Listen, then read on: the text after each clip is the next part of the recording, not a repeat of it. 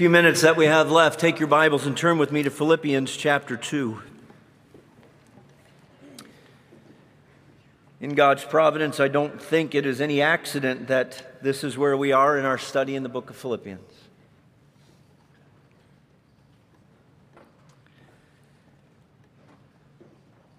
You follow along as I read Philippians chapter 2. I'm going to begin in verse 1 where Paul writes, "If there be therefore any consolation in Christ,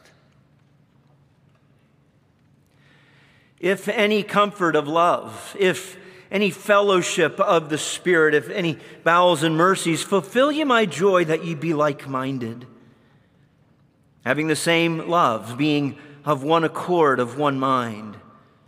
Let nothing be done through strife or vainglory, but in lowliness of mind let each esteem other better than themselves. Look not every man on his own things, but every man also on the things of others. Let this mind be in you, which was also in Christ Jesus, who being in the form of God thought it not robbery to be equal with God, but made himself of no reputation and took upon him the form of a servant and was made in the likeness of men. And being found in fashion as a man, he humbled himself and became obedient unto death, even the death of the cross.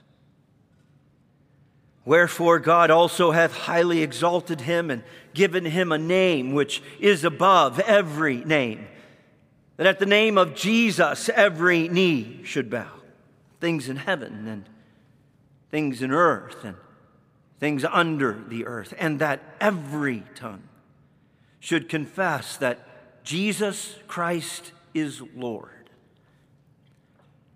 to the glory of God the Father.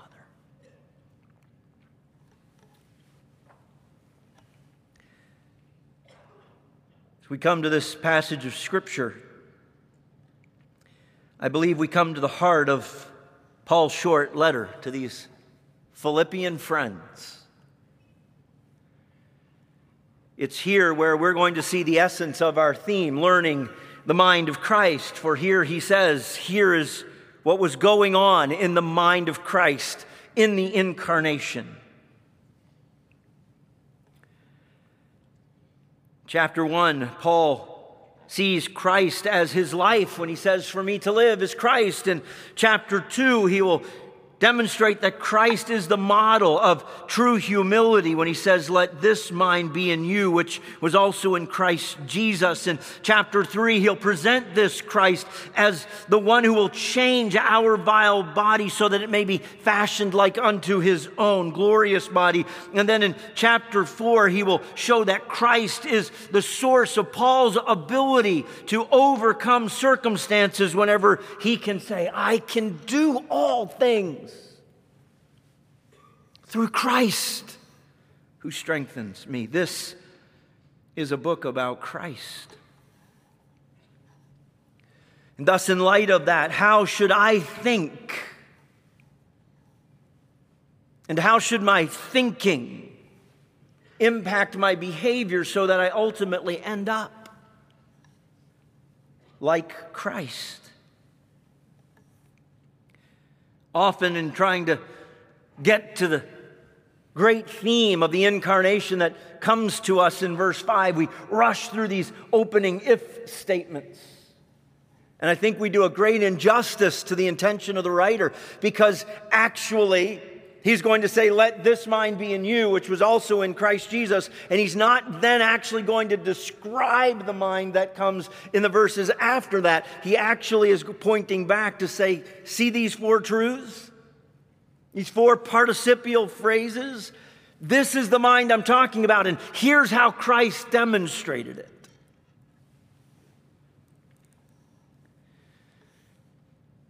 This is a chapter that is wholly taken up with the idea of humility.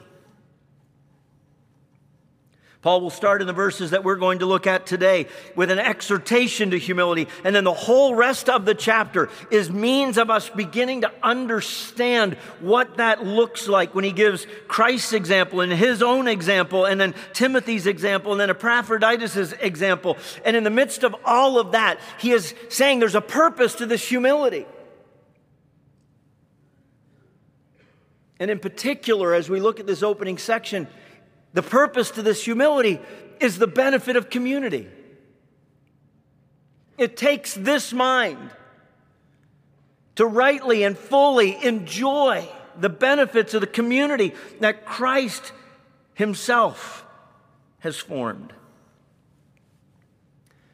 So in these opening 4 verses, we'll see 3 simple things, and we're probably not going to get them all today, but we'll pick up because we're going to go through the chapter. And so there are incentives, if you will, that God gives for humility. There are then injunctions for us about humility. And then there are instructions. 3 simple things: incentives, injunctions, and instructions. And they were necessary. Necessary for this church that Paul is writing to, and they are immensely necessary for us. Paul in this setting is writing to a church that had every reason humanly to find itself as fractured as Corinth. You look at its founding and who was there from the very beginning. There wasn't a lot of reason for unity among a demon-possessed girl, a Roman jailer, and a wealthy Jewess. There wasn't much reason for them to bond themselves together. Philippi is an incredibly eclectic, dynamic city. A place that Rome prized, and yet a place that was far from Rome. And so it was a great place to go and live. There were benefits there. Their tax status was beneficial. And so you take all of that and you take gospel work there, and it would be very natural for us to understand that if this church begins to reflect its area, that there's a mix, there's a cosmopolitan nature, if you will, to the church. And so it shouldn't surprise us that part of what Paul does is write to them about community. And the mindset that it takes for community to actually function. And so I want us to see then, if you will, incentives for living with the mind of Christ. Incentives for reflecting the humility that Christ demonstrated. And as we read it in the King James, you see these little if statements.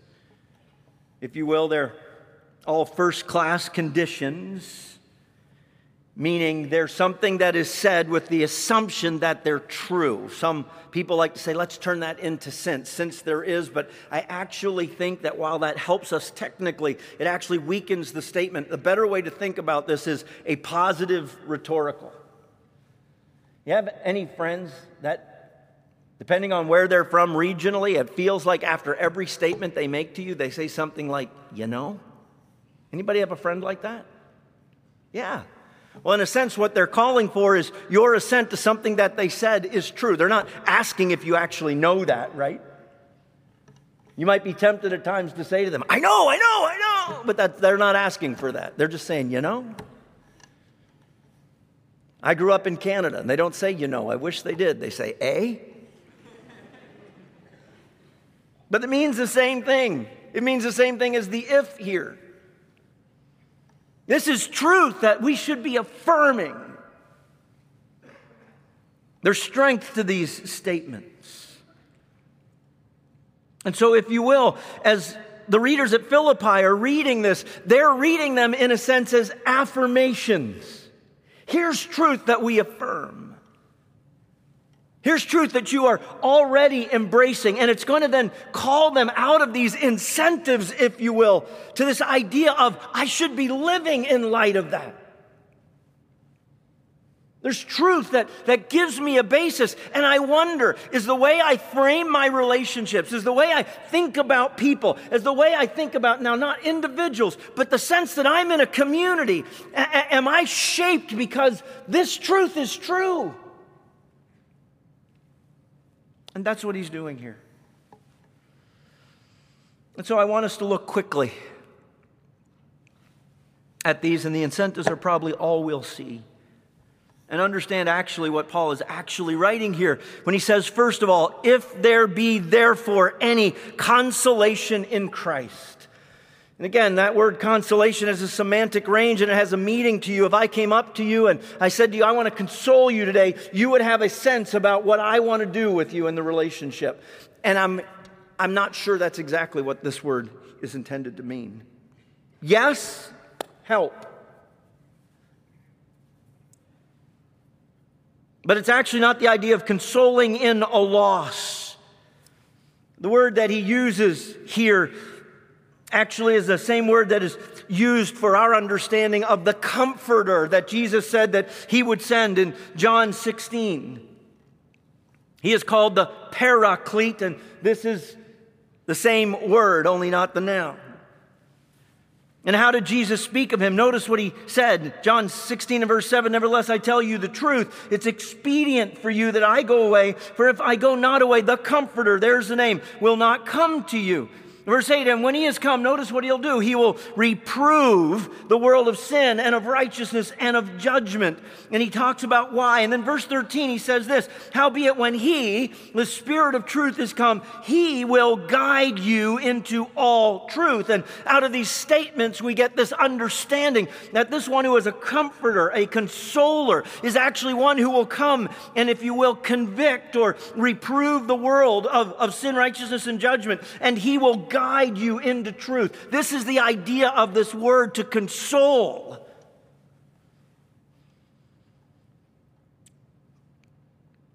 It actually is a basis for appeal.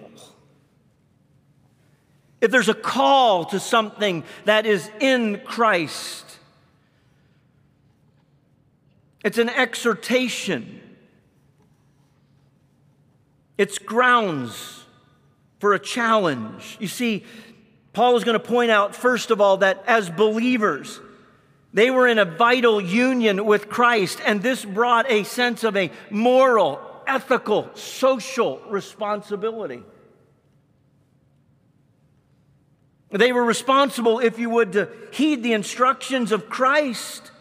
They were challenged to apply the mind of Christ with regard to how they thought about community. You see, if you are in Christ, then you are in the community of Christ. That's an unbelievable privilege. You see, you belong. From the time of the fall, there's been a sense of belonging in man that longs to be satisfied. And in Christ, we're accepted in the beloved. And that is true of every one of us. And so we're now, if you will, made a part of the community of the accepted. You belong. You no longer have to strive for belonging.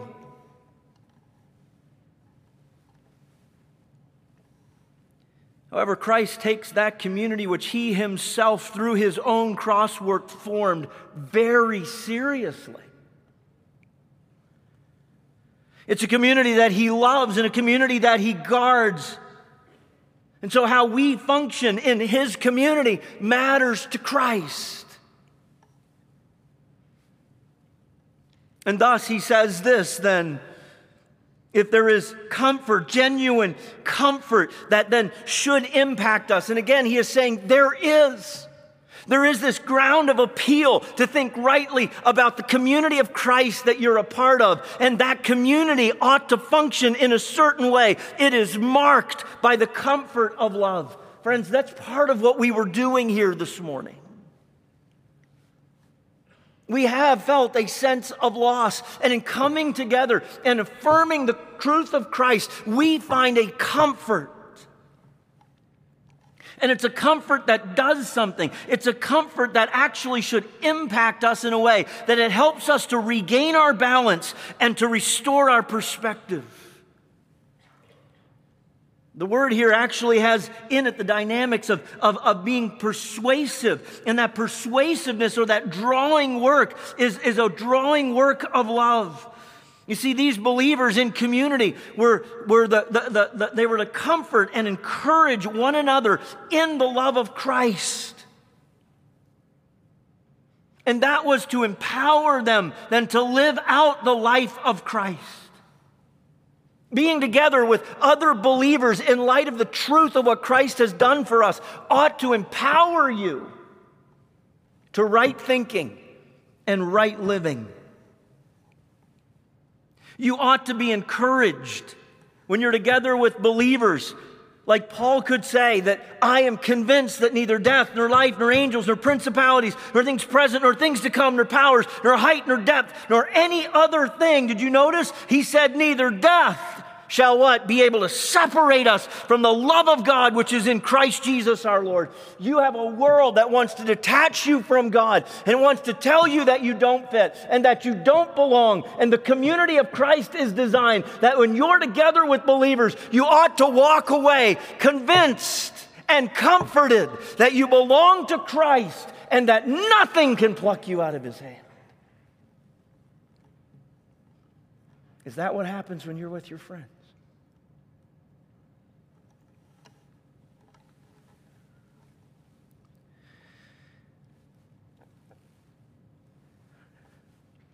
That leads us to the third thing. And notice what he says. If any fellowship of the Spirit. That's an interesting little statement. It actually could be taken either objectively or subjectively, partnership with the Holy Spirit or partnership through the Holy Spirit. I believe contextually, because of how he frames these four statements, that it's partnership that comes through the Holy Spirit. He's talking about community. And as a result of being in the community and the work of the Holy Spirit in my life, there's this subjective aspect that God, through that community, by the work of the Spirit, frames in me an understanding of where I fit.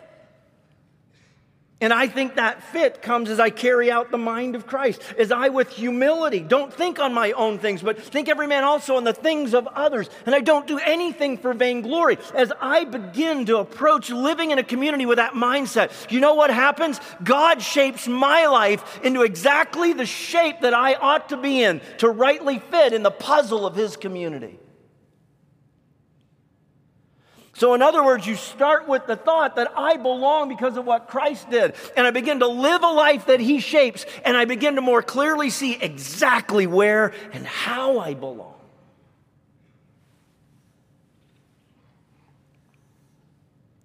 And that then leads to this. If any bowels and mercies. The idea here is tender mercies. I remember some time ago when Pastor Matt Morale was here, he was talking about what sounded like an Italian word, spalacna. This is the word. And it actually is a word that was used to speak, if you will, in a sense, about these, I hate to use the word comparatively, but higher emotions. The right kind of compassion, sensitivities, feelings, tenderness, care. And Paul says that we end up getting to live in a community that I hope over these last few days in the loss of a friend, you actually have felt.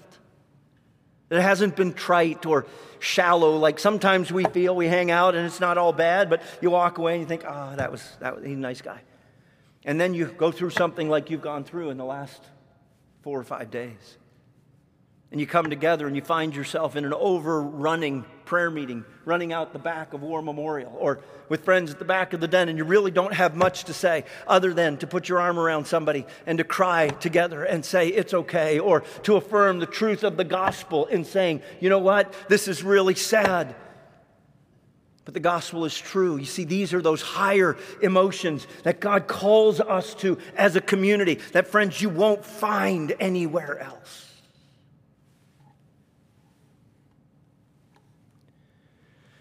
So here's the incentives. So embrace the gospel that you allow it to shape your thinking in a way that says, I want to be all that Christ wants me to be. Thus, in doing so, I will look at this community with the mind of Christ. And in doing that, I will allow the Spirit to shape me so that I don't just know that I belong, but I work at how I belong. And through that, God will do something for me and them. And that looks like this kind of real, genuine care that I can't get anywhere else. Friends, this is what God offers us in relationships through pursuing the mind of Christ.